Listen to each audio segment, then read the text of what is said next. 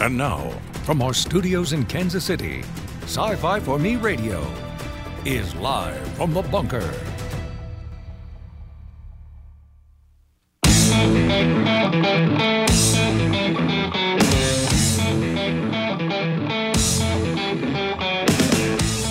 All right, ladies and gentlemen, here we go. It is Monday. And yes, it's Juneteenth. That's a holiday for federal office people and you know, governments and banks. But for everybody else, it's Monday. And we are here in the office because on Monday, everybody works. My name is Jason Hutt. I'm the editor here at Sci-Fi for Me. Welcome to the program, folks. There are plenty of other things that are going on right now. I know Sir Toxalot's got a show. We've got, let's see, who else is on the air right now? Kelsey's on the show. Midnight's Ed's on the air. Carrie.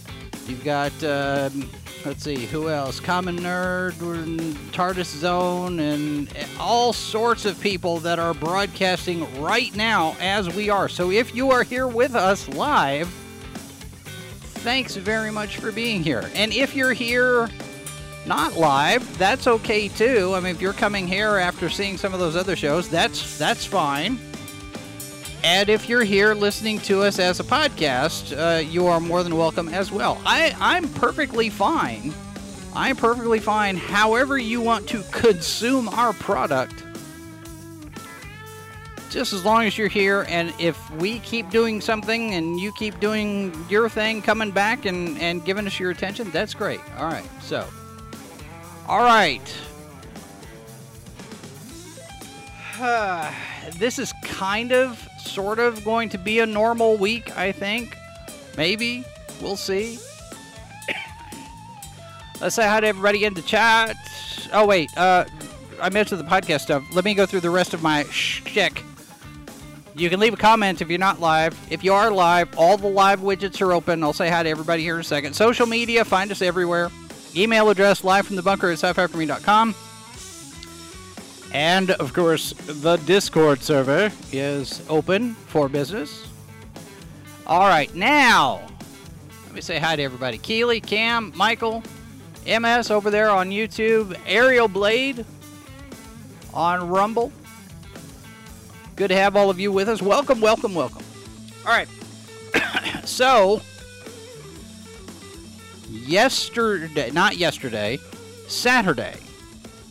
Saturday, 2 days ago, we had our H2O podcast, which normally runs on Tuesday, but had, because of circumstances, ran on Saturday this past week. And we reviewed The Flash. So if you want to go check that out, you can see our review of the movie, which is not doing too well. And we'll get into that here in just a second. First of all, I want to give a shout-out to Sav Rogers. Sav was a contributor at Sci-Fi for Me for a short time, doing some reviews and some stuff, and now has a documentary at the Tribeca Film Festival, Chasing Amy. This is Sav's movie about Kevin Smith's movie Chasing Amy and what it meant for Sav's life. I'm not exactly sure of the content of this thing, but it's a documentary, and it's basically now getting headlines in the Hollywood Reporter. So shout out to Sav. Congratulations. That's always not really a proud papa moment, but you know, they spend some time here and then they go off to do other things and get some attention and have some success. And it's always good to have them, to see them succeed. So there is that. All right. So success has not come for The Flash or for Elemental. Here's the headline from the Hollywood Reporter. Ezra Miller's The Flash, Pixar's Elemental, got iced by moviegoers. They think they're being clever. This is Pamela McClintock today in the Heat Vision blog. Arg, it starts. Such was the refrain across Hollywood as opening weekend estimates circulated for DC's highly anticipated The Flash and Pixar's Elemental. I don't know that they were highly anticipated, at least not in the circles that we're part of. Debuting domestically over the long Juneteenth holiday weekend, as well as Father's Day on Sunday. See, this is the thing. When did Father's Day become the parenthetical? Oh, by the way, it's Father's Day. It just reinforces this notion that the media doesn't like fathers. Fatherhood has been under attack for the last, 20, 30 years now. But, okay. Let's set that aside for a minute. Starring Ezra Miller in the titular role, Warner Brothers and DC's The Flash is anything but flashy in the opinion of moviegoers. The film earned an estimated $55.7 million for the 3 days and projected $64.2 million for the 4 days, notably behind expectations. And those expectations were revised downward at least once, I think maybe twice, because at one point I was hearing 110, and then it was 60 to 70, and it didn't even do that. And we were talking about this last night over on Culture's show on Karate with Infinite Patience. I personally think that the Ezra Miller thing is a bigger deal than Warner Brothers even expected.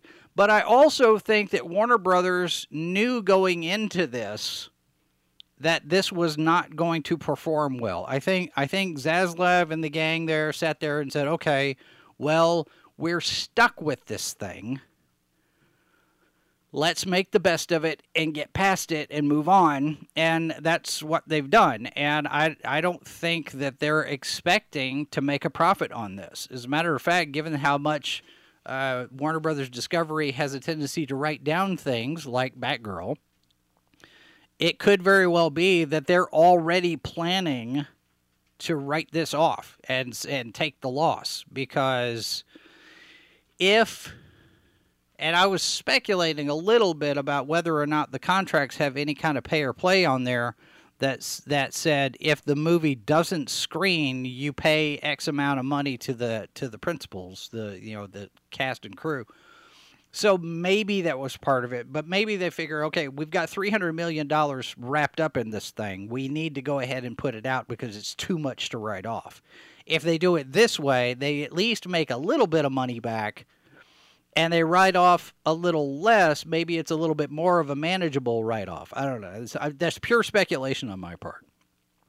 But I think that with the spillover into the regular media for all of Ezra Miller's antics and legal situations, I think that probably played into it a lot more, especially given what's going on everywhere else with the drag queen shows and the LGBT parades and all sorts of public displays of lewdness and unacceptable immoral behavior in front of children.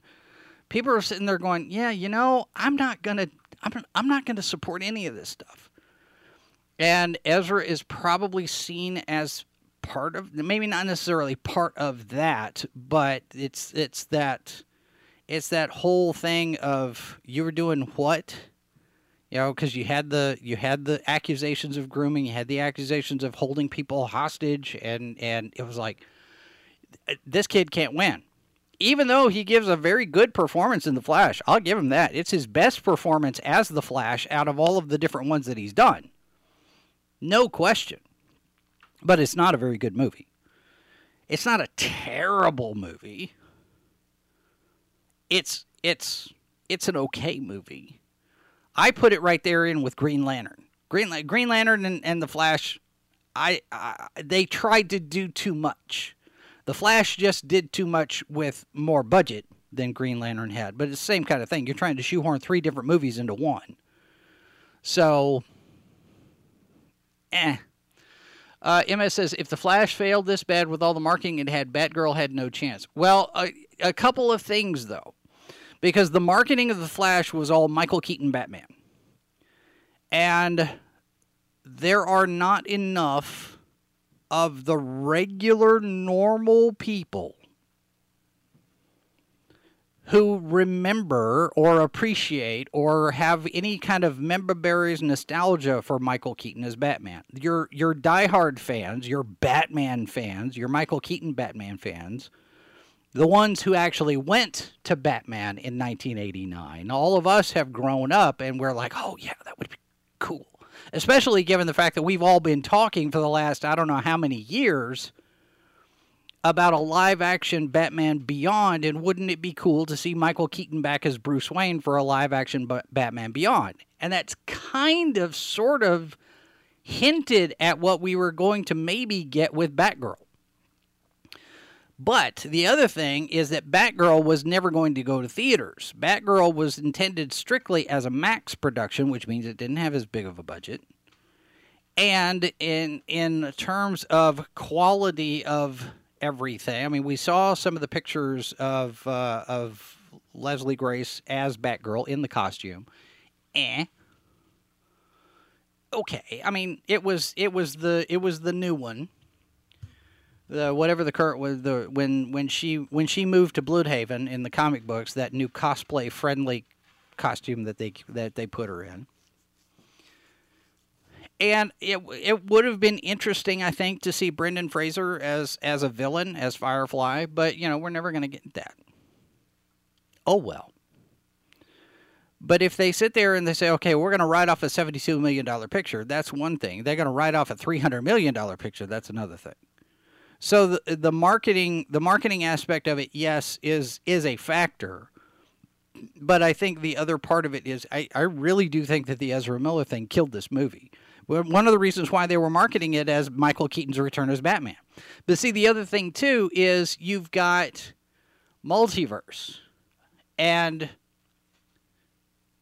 multiverse.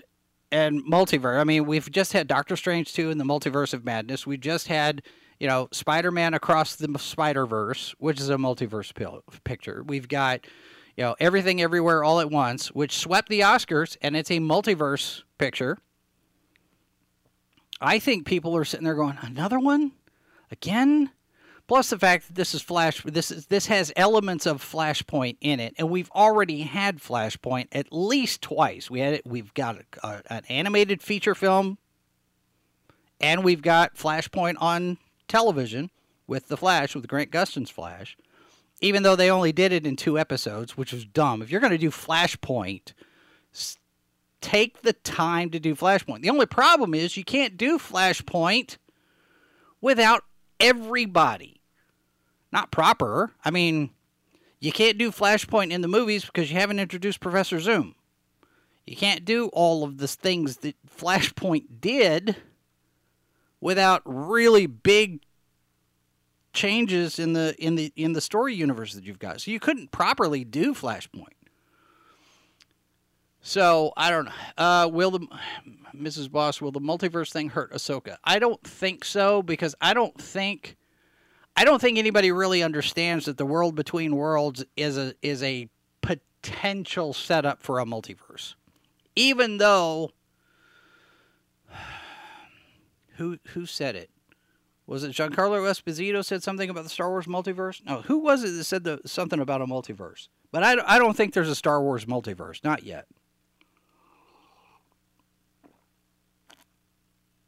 And hopefully there won't be. Carl Weathers, yes, thank you. All right, yes, Carl Weathers. I don't think there's going to be a multiverse. I really hope not. So, I don't even know how much the world between worlds is going to be a factor in Ahsoka. It's kind of hard, because we haven't heard very much in the way of rumors on that. We'll see. We'll see. Anyway, back to this Hollywood article report. 55.7. Okay, final numbers to be tallied on Tuesday. So that number could go up from 55.7. Now, that's just domestic. Worldwide, it's only sitting at 130 million. That's bad. The Flash had hoped for a 3-day start of at least $70 million so as to come in ahead of such disappointing titles as Black Adam, which collected $67 million in its first 3 days. So The Flash has done worse than Black Adam. Ruminate on that for a moment.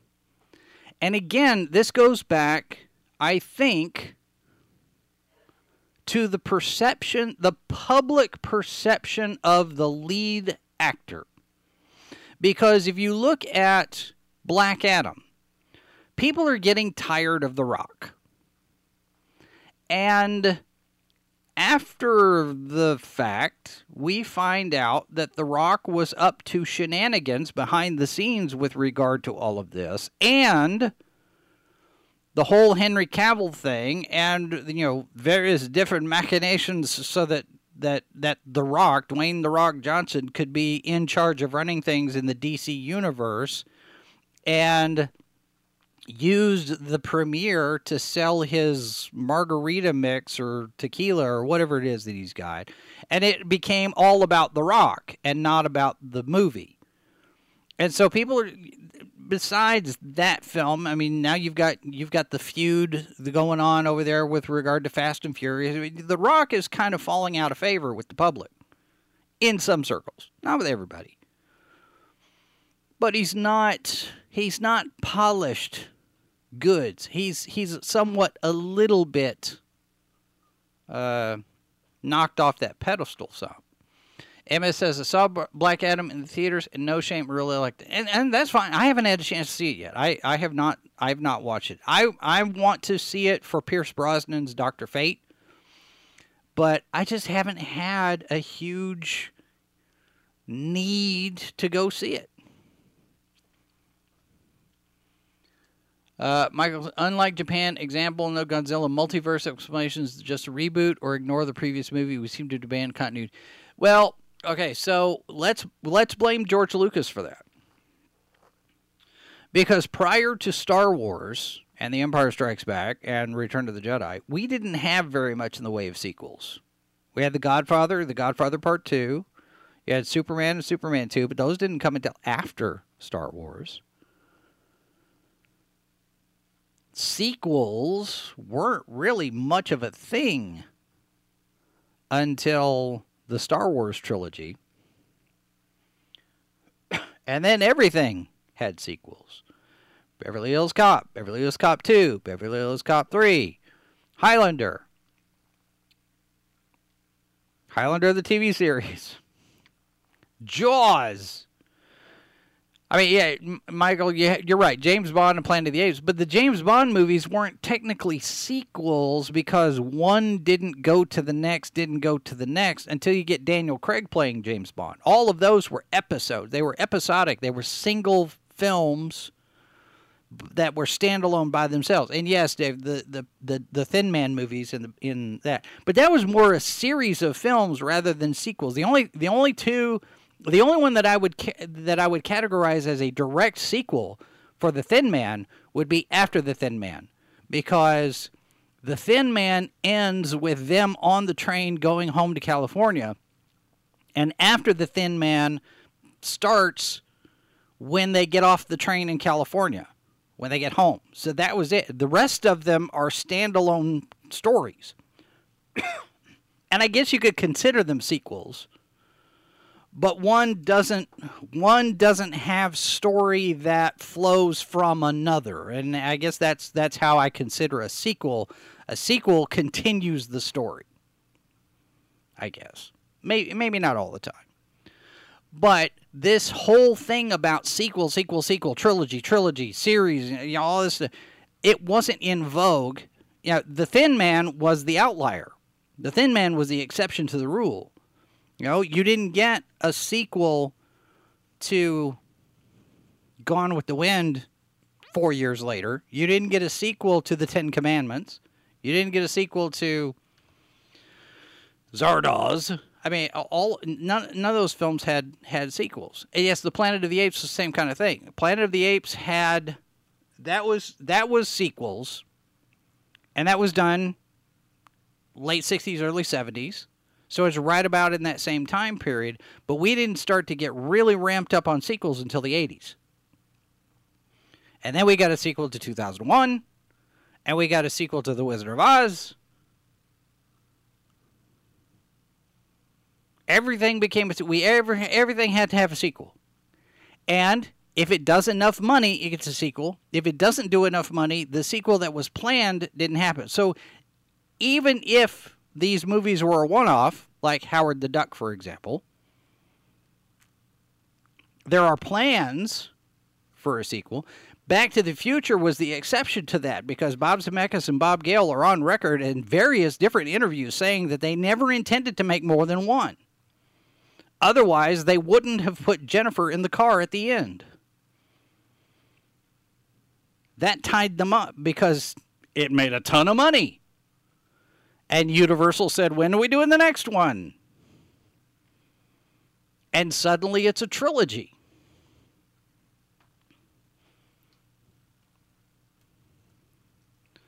MSS, would you say that the comic book movies are more like the serials of the 30s and 40s? Kinda, maybe. Yeah, I mean, some of them. But see, again, 80s and 90s into stuff. That's when everything was a sequel. I mean, Batman '89, you had Batman Returns, you had Batman and Robin, all of those. This is all post Star Wars. So it's all George's fault. Continuing here. Overseas, the superhero tentpole also faced challenges. It opened to $72 million from 79 markets, including a dismal $13.8 million in China, for a global opening north of $130 million through Sunday. The studio's leadership has been hyping The Flash for months, with Warner Brothers Discovery CEO David Zaslav proclaiming it is the greatest superhero movie he's ever seen. He's probably not seen that many then. Many critics don't agree with the assessment. The pick currently has a 67% tomato meter score on Rotten Tomatoes. A bigger problem, audiences gave the movie a mediocre B cinema score. As a way of comparison, Elemental received an A. While superhero fare often skews heavily male, The Flash is even more so than usual, 70%. So, box office pundits are divided as to whether Miller's off-screen woes are impacting the film's performance. It is. Miller was arrested multiple times in 2022, was the subject of several controversies, culminating in the actor issuing a statement in August of last year apologizing for their behavior and saying they would receive help for complex mental health issues. Miller walked the red carpet at the movie's premiere, but has otherwise been absent from doing publicity for The Flash. And actually, that was the smart move for Warner Brothers. Warner Brothers said, you're going to sit this one out, Ezra.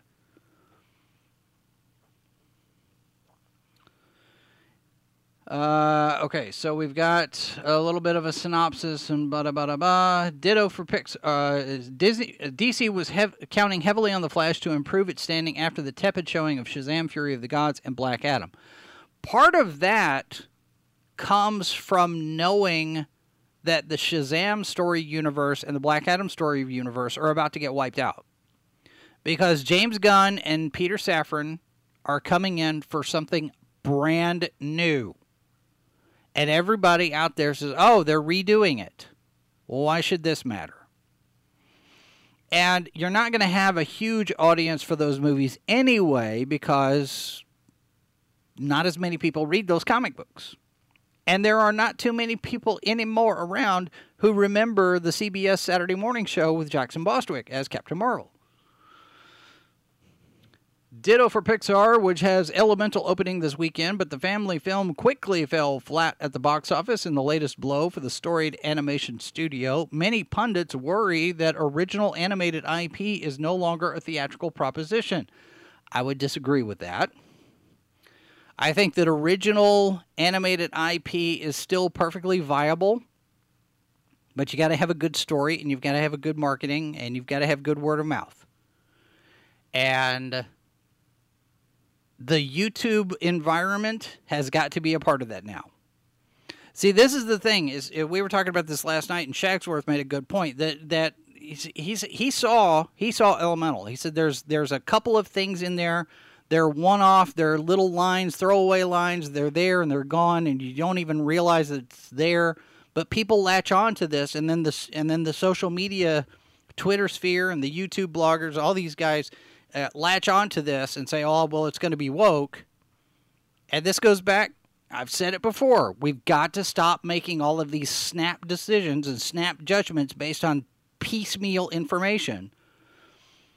And if Elemental is a perfectly fine movie, it's an entertaining movie and people enjoy it, and you have one line that says something about somebody being bisexual or whatever, or gender or binary, whatever, but it's a throwaway line and it's not super important to the plot, then, why are we make a big deal out of things that may not necessarily be a big deal?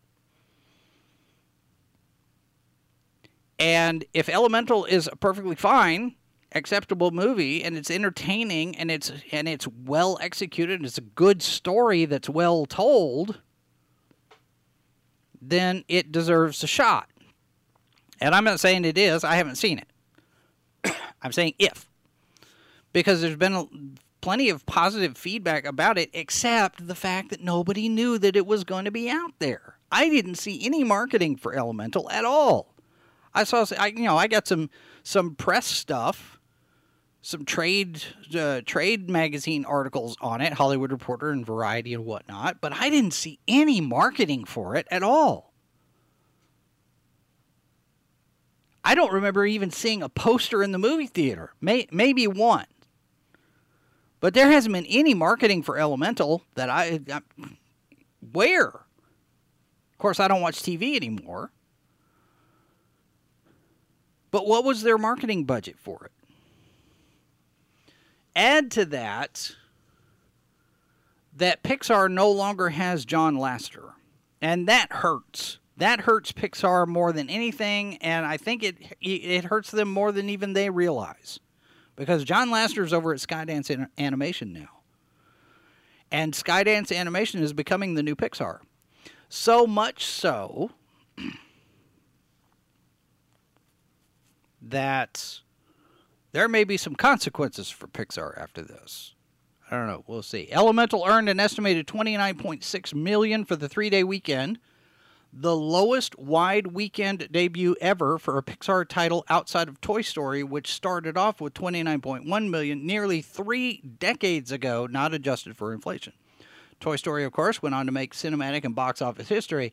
Elemental isn't expected to do the same. Elemental's 4-day holiday gross an estimated $33.4 million. Overseas, Elemental earned $17 million from its first 17 markets, including beating The Flash in South Korea with $3.2 million. So it's not doing very good at all. And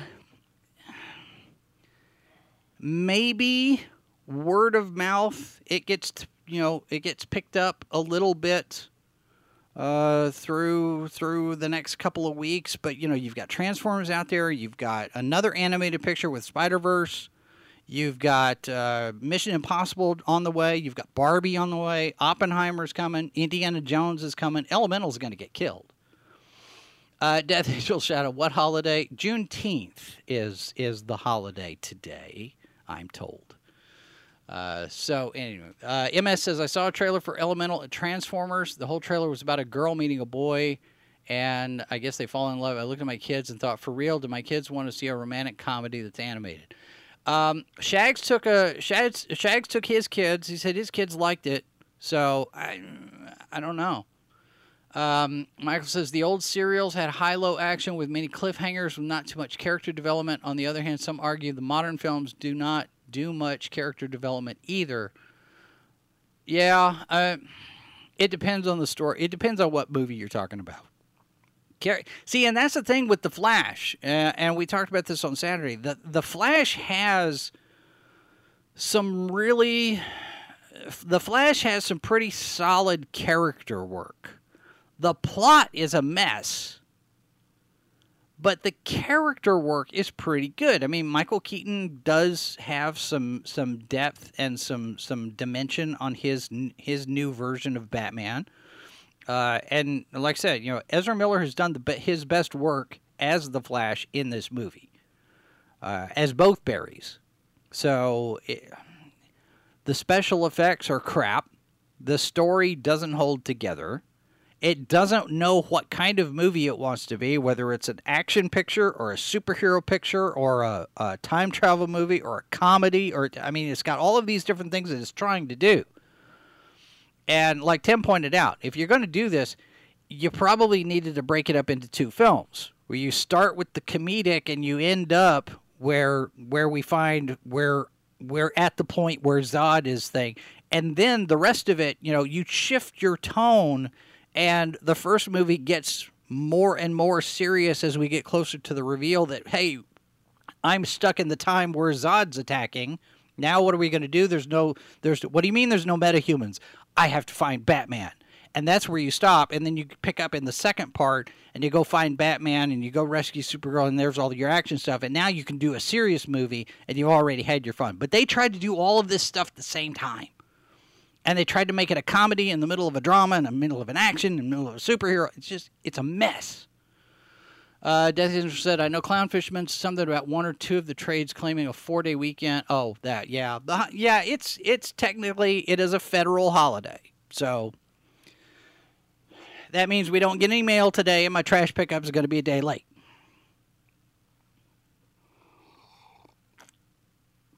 And look, I don't want to knock Juneteenth. Juneteenth is a significant date in the history of the country.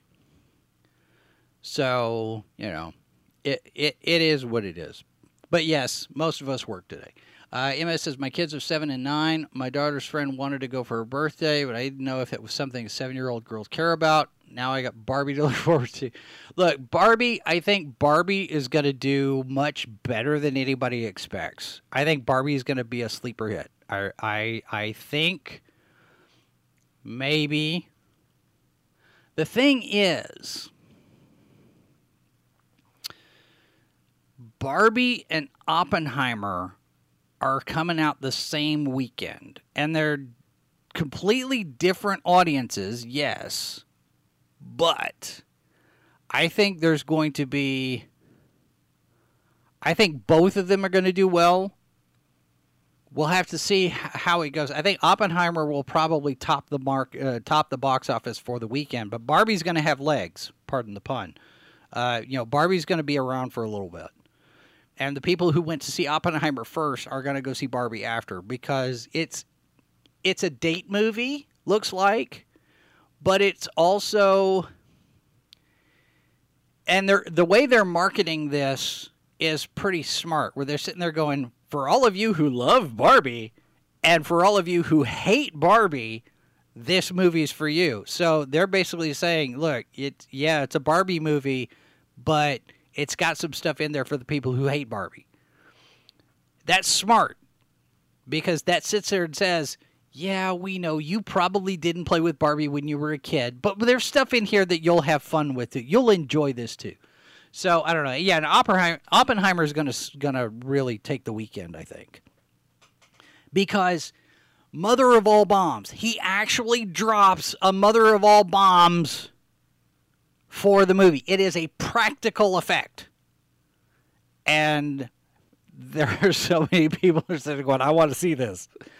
Just for, when Titanic came out, I had a friend of mine went and saw it. I had no interest in seeing it whatsoever. Especially since that it doesn't even tell a real story from the Titanic. It's a made-up story from the Titanic. And it's a completely unrealistic story from the Titanic.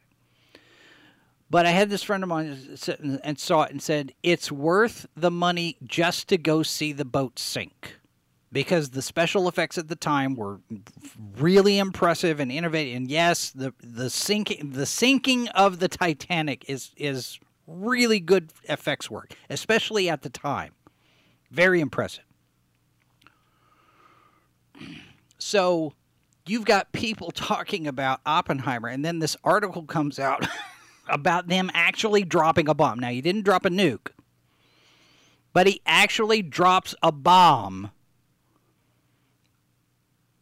for for this movie. It was like, well, of course he did. It's Christopher Nolan.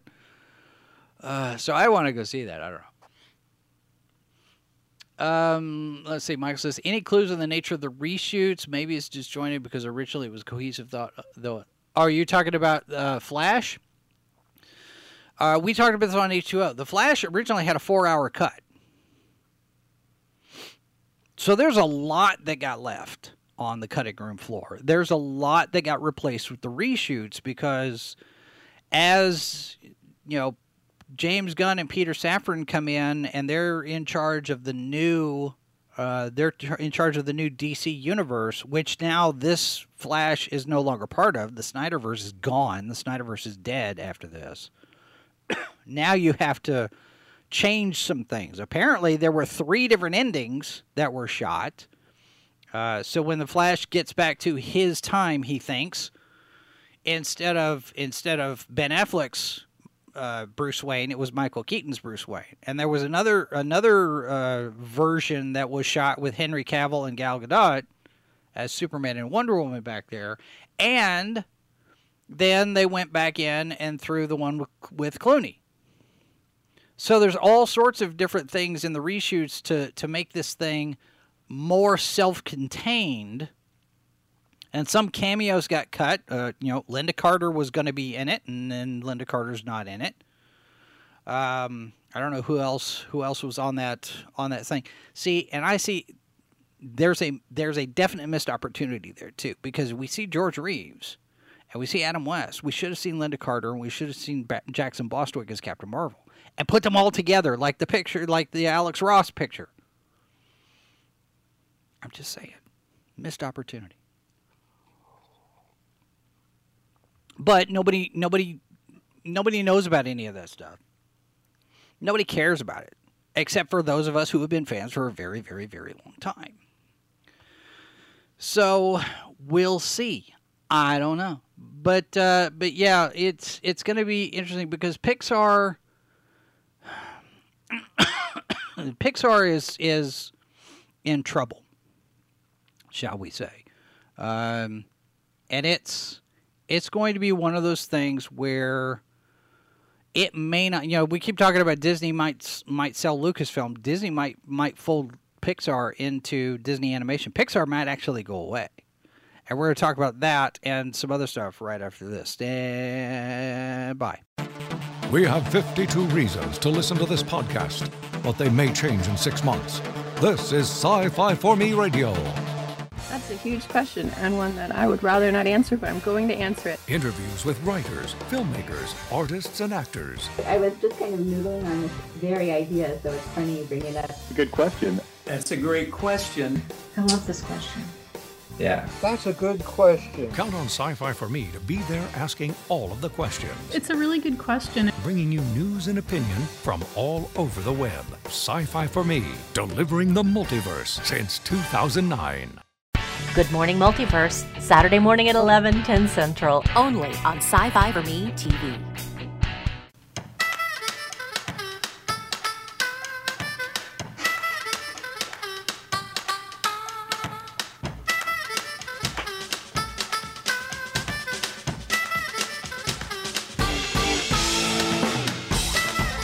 All right, ladies and gentlemen.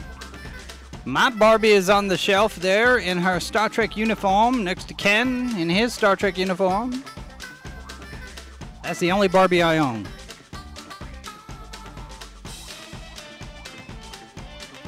I think Barbie's going to do well in the box office. It's interesting. It's interesting counter-programming to Oppenheimer. So we'll see. And, Warner Brothers wants Christopher Nolan back. So, I don't know. We'll see. Michael says, regarding the Oppenheimer bomb, perhaps he did something like the fuel air bomb, which is the most powerful non-nuclear. I'm sorry. They kept calling it the Moab, so mother of all bombs. I don't know if it was the fuel air bomb or if it was something else. I remember reading about it, but it's been a day or two and I've slept since then. But possible. Death Angel Shadow says, I'll watch the cut of The Flash that has no Ezra Miller in it. Well, all right. I think Ezra Miller is done as The Flash. We've got no indication for any of that. And even though Andy Muschietti says that the sequel has been written, we don't have any plans for it.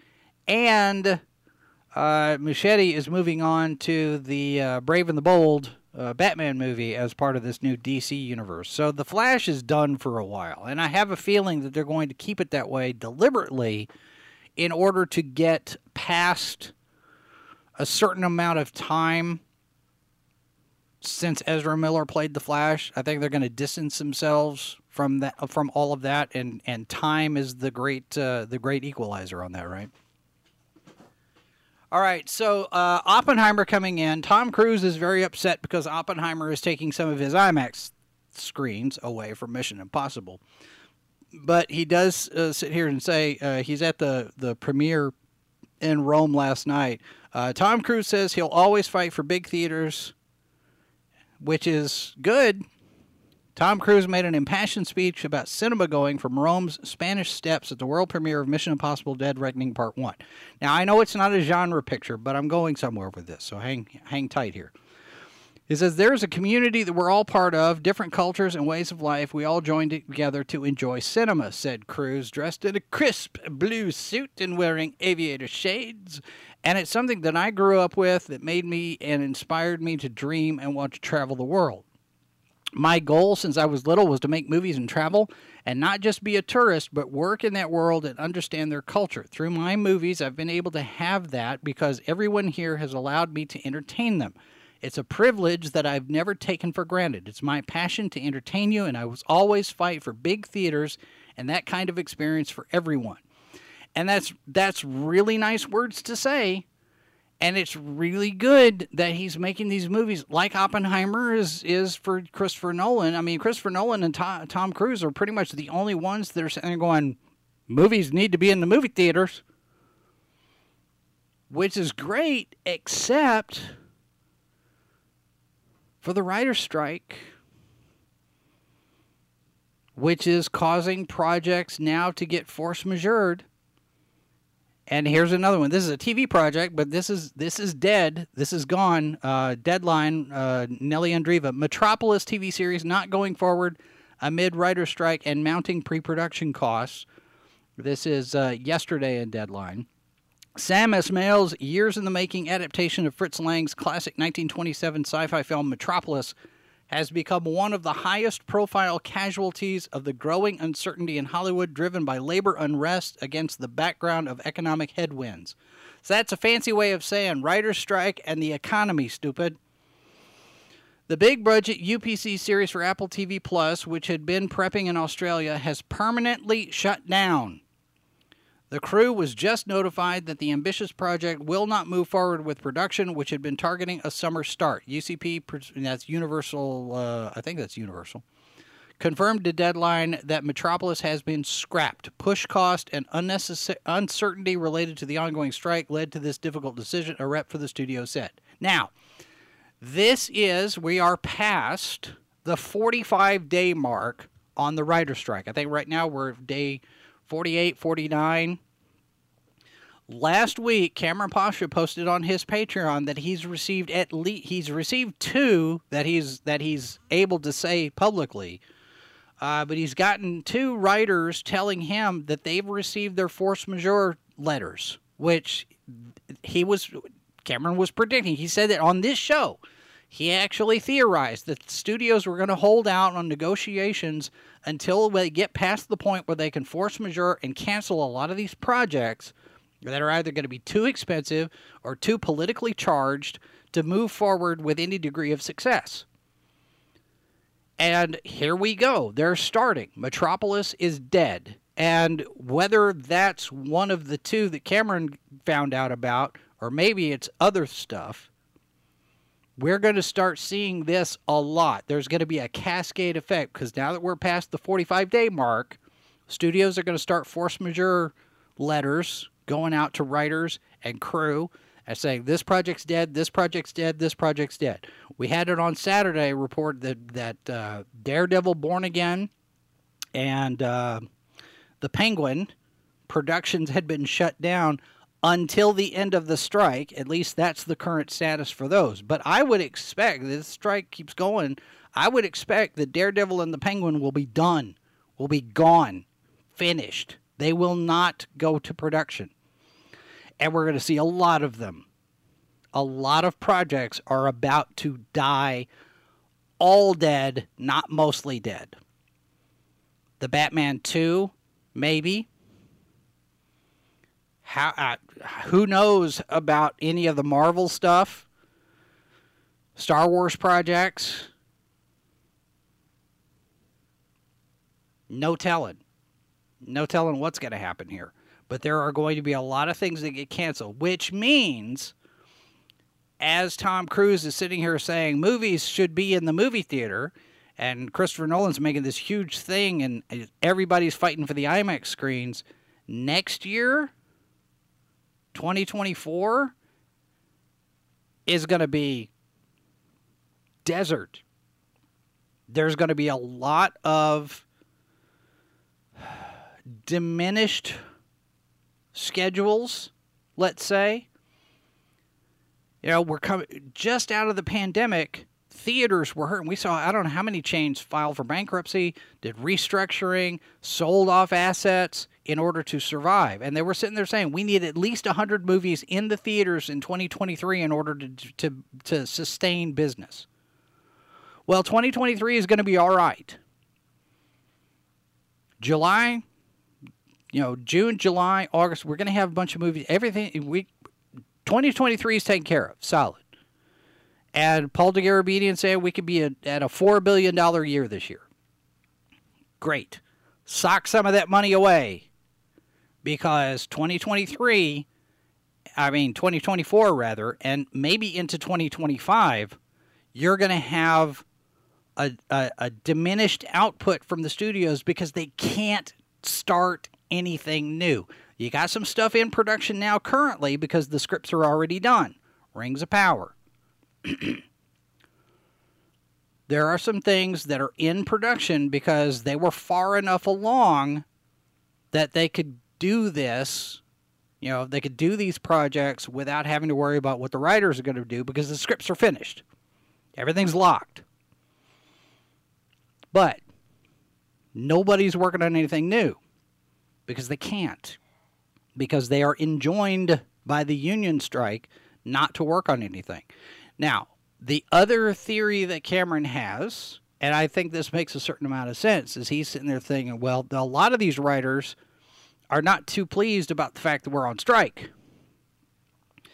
And what's probably going to happen is you're going to see a lot of writers change their status and drop being voting members of the Writers Guild and change their category to what's called financial core, which means I'm donating my money, I'm paying my dues as a member of the Writers Guild in order to support what the Writers Guild does and all of the different programs and efforts and things that, projects and whatnot that the Writers. I'm going to give you my money to support the Writers Guild as an organization, but I'm going to forego my voting privileges so that I can go and I can work on non-union projects. This changes the relationship between the writers and their obligations to the unions when they go FICOR. And the Writers Guild, we talked about this last week, the Writers Guild even put out a list thinking that it was going to be one of these shame lists. Well, all of these people went financial core. This is not very good. George Lucas is top of that list. Steven Soderbergh's on that list. Quentin Tarantino's on that list. So it's not doing what they thought it would do, I don't think. I could be a writer and I could be a member of the union, but I don't have to follow all of the union rules if I go FICOR, and I can still work. See, and that's going to appeal to a lot of writers, especially the ones who are not rich, the ones who are really, really being hurt by this strike because they can't work. Because What options do you have? And if they're sitting there saying, I don't have any work. I got to have work. I got to pay bills. I got to put food on the table. I got to feed the dog. You know, there are priorities here. You know, Mrs. Boss and I had a conversation this morning. We got to make sure that we get all the bills paid and do this and what we're going to do here and that and the other. Because, you know, my freelance work is hit and miss. I just finished a job this weekend. And, you know, I usually don't get paid for those things for 30 days out. And you have to plan. You have to budget. You have to sit there and go, okay, do I have enough to cover this thing I need to do? And so it's one of those things where these guys are going to sit there, and a lot of them are probably going to flip to FICOR so they can work. I need money to pay my bills, especially in California. I mean, the expense out there, it's outrageous. And I don't mean like John DiMaggio's Aquaman outrageous. I mean, it really is outrageous how much it costs to live in California.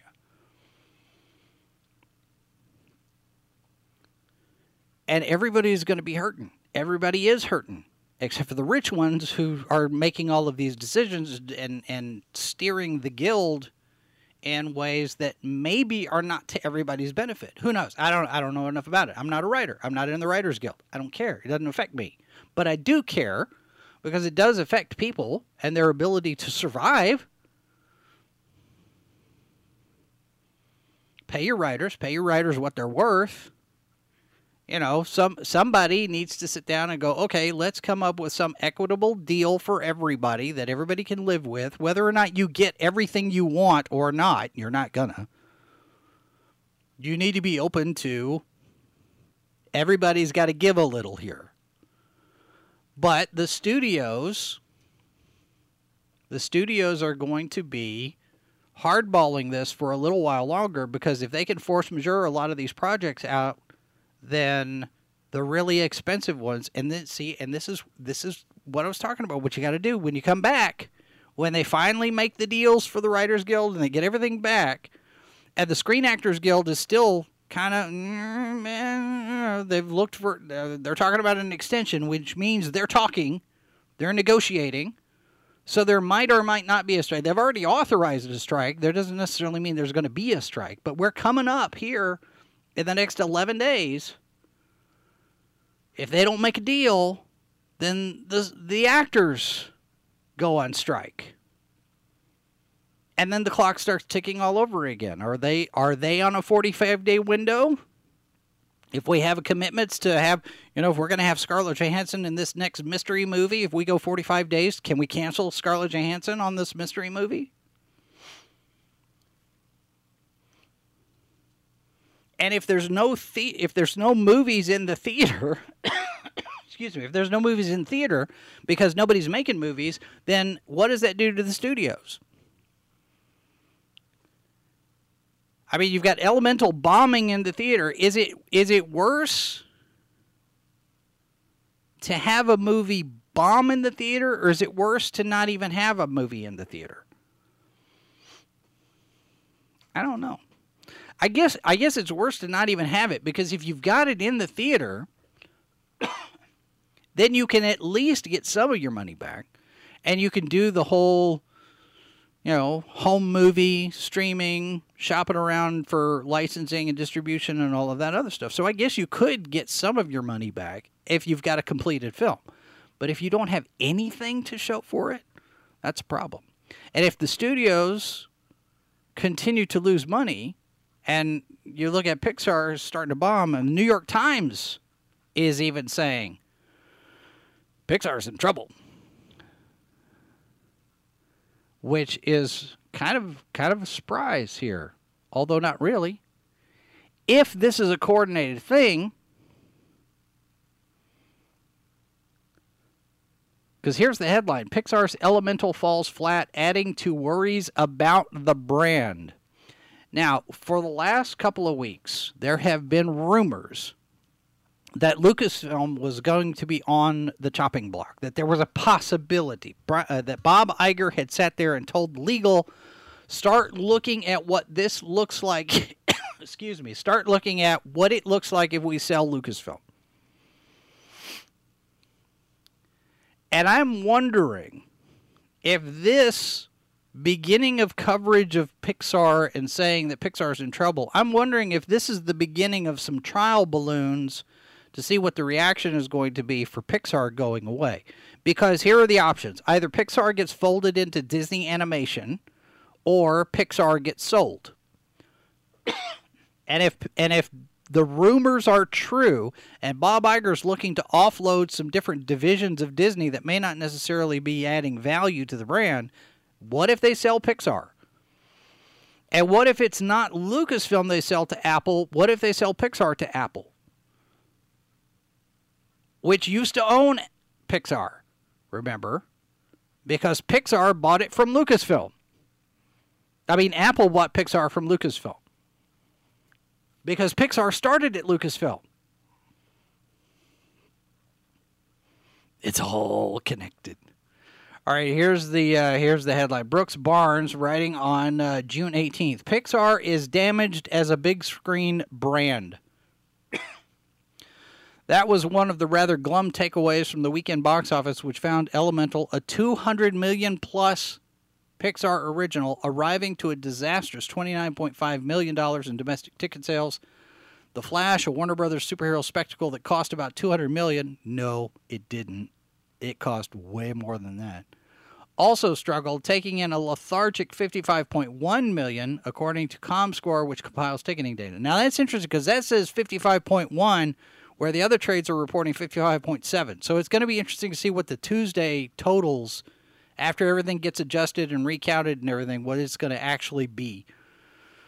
Hard to sugarcoat this, said David A. Gross, a film consultant who publishes a newsletter on box office numbers.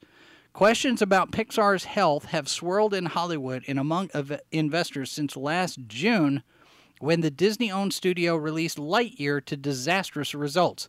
How could Pixar, the gold standard of animation studios for nearly 3 decades, have gotten a movie so wrong, especially one about Buzz Lightyear, a bedrock Toy Story character?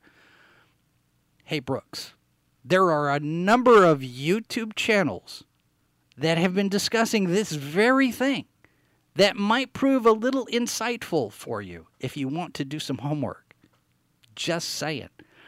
There was a lot of conversation about why Lightyear failed. We all know why Lightyear failed. Lightyear failed because parents have had enough. Leave the kids alone is the current mantra. Call of Duty, Bud Light, Target.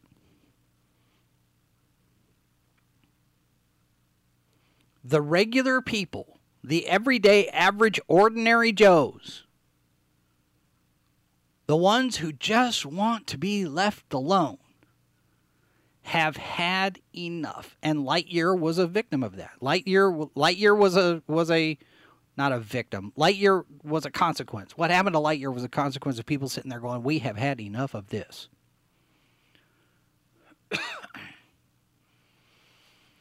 Michael says, financial core makes me think the idea that the less voters in the union, the more dictatorial the WGA becomes, with the union president especially becoming fat cats in union. Well, I don't know. I don't know how it's structured. Financial core is one status. I'm not sure how it all works. It may be something that we need to discuss with Cameron and Paul Chetto. I'm planning to do kind of a panel, big panel discussion on what's gone wrong in Hollywood. Maybe see if I can get everybody together for Thursday. So we're working. I'm working on that today. Continuing here, maybe pandemic-worried families were not quite ready to return to theaters. Or maybe, as some box office analysts speculated, Disney had weakened the Pixar brand by using its film to build the Disney Plus streaming service. Those are valid points, but not why Lightyear failed. Starting in late 2020, Disney debuted 3 Pixar films in a row, Soul, Turning Red, and Luca, online, bypassing theaters altogether.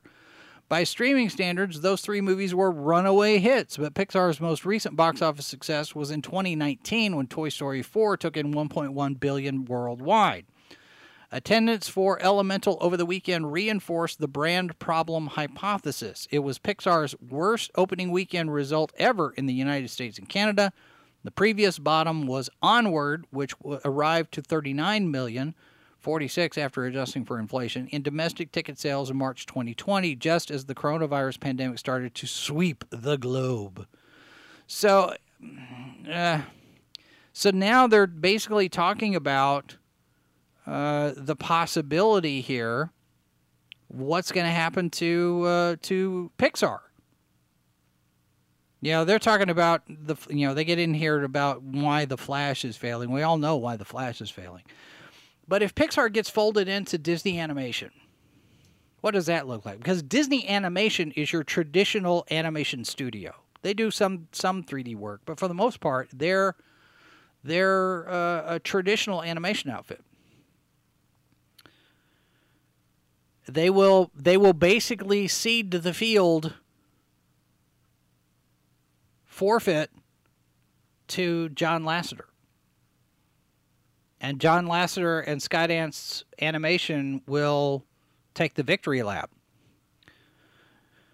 Maybe. I don't know. I just don't know. Cam says, I have an idea. Put all the woke stuff under one studio and family-friendly stuff under another. See which does better. That's a thought. That would be an experiment. Well, see, the thing about it is, though, this is not anything new. We keep talking about this. Look at what succeeds. Look at what people spend their money on, and do more of that. And when you come out of this strike business, post-pandemic, now post-strike, however many strikes there are, when you finally come out, and if I'm running a studio, if I'm David Zaslav, if I'm Bob Iger, if I'm find me the $30 million picture that I can make on the cheap in 3 weeks, and get out in the movie theaters and do $250 million. This just goes gangbusters. Give me something that doesn't have a whole lot of special effects, that doesn't have a whole lot of weird costume and makeup. Just something. $30 million. Romantic comedy, romance, drama, cop movie, crime thriller, whatever. Give me a $30 million movie, and let's make it and go. Shoot it in 17 days. I shot a feature film in a week. It can be done. Robert Rodriguez, he did the first mariachi film on a shoestring budget, and then when he got to the point where he's doing Once Upon a Time in Mexico, he says, "I've got 20 extra days. What am I going to do?" You don't have to spend an entire month shooting a movie. Shoot it in 7 days. Shoot it in 11 days. Do it fast. Go. Get the thing out. That's what's going to save the movie theaters, and it's also going to help the studios because the studios are not invested so much in this one film. If a $30 million movie doesn't do very well, you're not losing out. But if a $300 million movie doesn't do very well, that's a big chunk of change to lose. The Flash. Every Marvel movie. You're spending upwards of $250 million. You don't need to be spending that much. And yes, Snob, there are certain films that shoot in about a day or a day and a half. I'm sure that's not quite what the movie studios are going to need to do.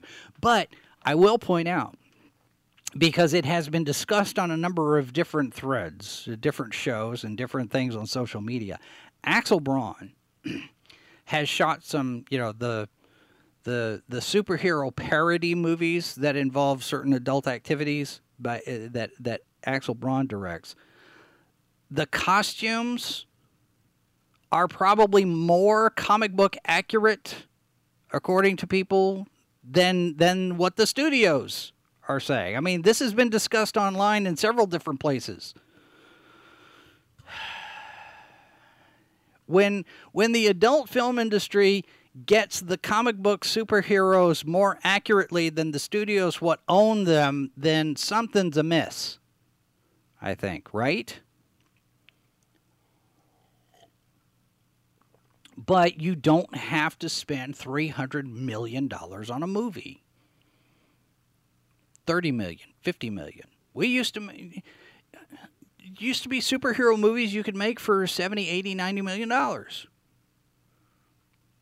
And I know the special effects cost a lot of money, but they don't have to. Especially if you have it all planned out from the get-go, and here is the shot I need, not to give me options. Because half of everything that these effects houses are doing never get used. Because there's no plan.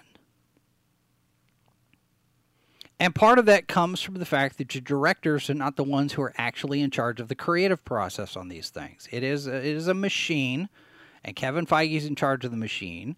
And it's, the TV show concept. You've got all of these directors are directing an episode of the TV show, and Kevin Feige's the showrunner. You can't do a sustainable model that way. We see that now with Phase 4 faltering. You can only do so much with that.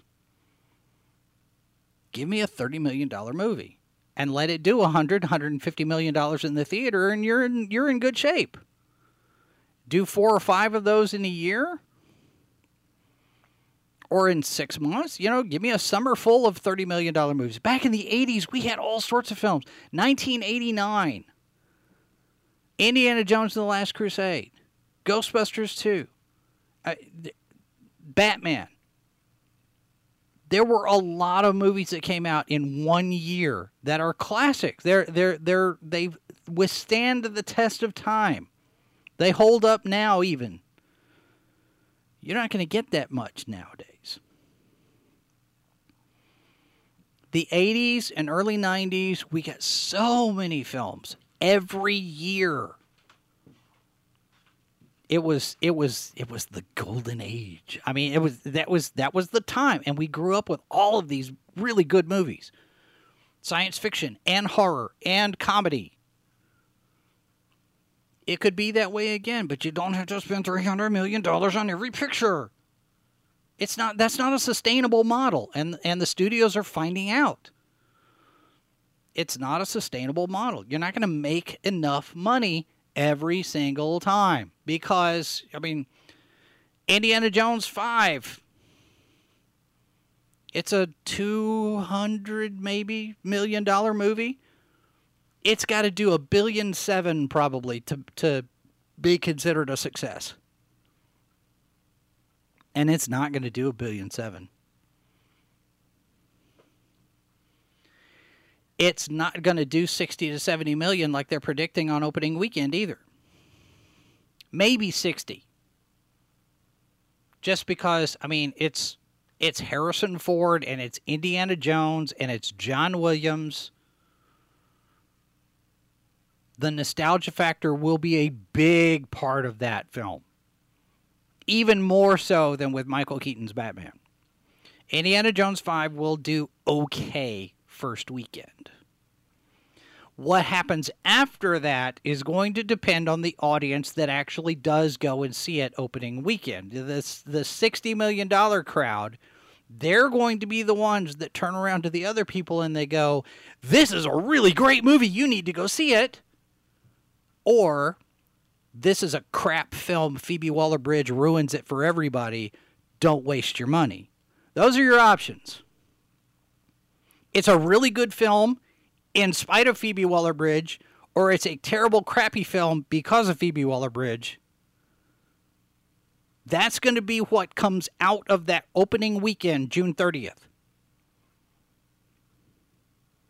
It's not going to be Harrison Ford's back as Indy. It's going to be, is this good? Is this bad? Depending on Helena Shaw. fairly or unfairly. That's what it's going to come down to. And I have a feeling, and this is just me noodling off the top of my head, I have a feeling that Bob Iger has said to the trades, it's okay to go after Kathleen Kennedy now. She's no longer protected the way she has been, because all of those reviews coming out of Cannes at the same time, we got Galactic Star Cruiser crashing and Willow being pulled from Disney Plus and Hulu. All of this stuff happened the same day. And then you've got the premiere of Indiana Jones 5, and Steven Spielberg comes out there and says there are 3 people that have made Indiana Jones the success that it is. You have George Lucas, the creator of Indiana Jones. Everybody claps, including Kathleen Kennedy. Kathy claps for George. And you got the man who is Indiana Jones, Harrison Ford, and everybody claps for Harrison Ford, including Kathy Kennedy. 3 people that hold it together, right, according to Spielberg. So you got George Lucas, the creator of Indiana Jones. You got Harrison Ford, the guy who is Indiana Jones. And the guy who's given us all of this wonderful stuff that's held it all together, John Williams. Kathy Kennedy does not clap. Because Kathy Kennedy just got burned on stage, live in front of a studio audience. Because according to Steven Spielberg, whose associate Kathleen Kennedy was on Raiders of the Lost Ark when she started her career, according to Steven Spielberg, the 3 people who have made Indiana Jones the success that it is, the gigantic franchise that it is, are George Lucas, Harrison Ford, and John Williams. And that's got to burn.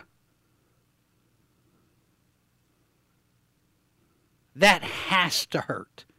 Because when the curtain comes up, and you got John Williams standing there, and the orchestra is standing there, and everybody's applauding, and Spielberg goes to shake John Williams' hand, and Harrison Ford shakes John Williams' hand, and James Mangold shakes John Williams' hand, and Frank Marshall and Kathleen Kennedy are headed off stage. You talk about petty.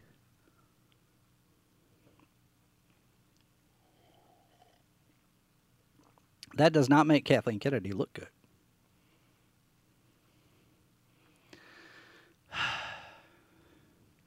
I don't know. We'll see. All right, that's going to do it for us today, folks. Thanks very much for being here. Don't be the weakest link in your chain. Stuff says Ford couldn't do his thing without the coffee that Kathy got him. Maybe. I don't know. Maybe. All right, so that's going to do it for us today, folks. Thanks very much for being here and for giving us your time and attention. Don't forget, you can join us on social media, all of the different places there where you can find us. The newsletter you can sign up for, the Discord server, you can join the conversation over there and be part of all of our stuffs and things that we've got going. We will be back with our regular schedule for the H2O podcast Tuesday night, 8 o'clock Eastern, 7 Central. I'm not sure exactly what we're going to be talking about, but we talk about something. So join us for that. And that's it, folks. Thanks very much again for being here. Whether you're here live or whether you're here Memorex, we appreciate you being here. And we'll see you again tomorrow. Same bat time, same bat channel. Remember, the politicians hate you. The media lies to you. God has a plan for you.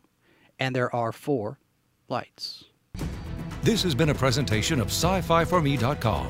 Copyright 2023 by Flaming Dog Media, LLC. All rights reserved. No portion of this program may be retransmitted without the express written consent of Flaming Dog Media. You're listening to Sci-Fi 4Me Radio.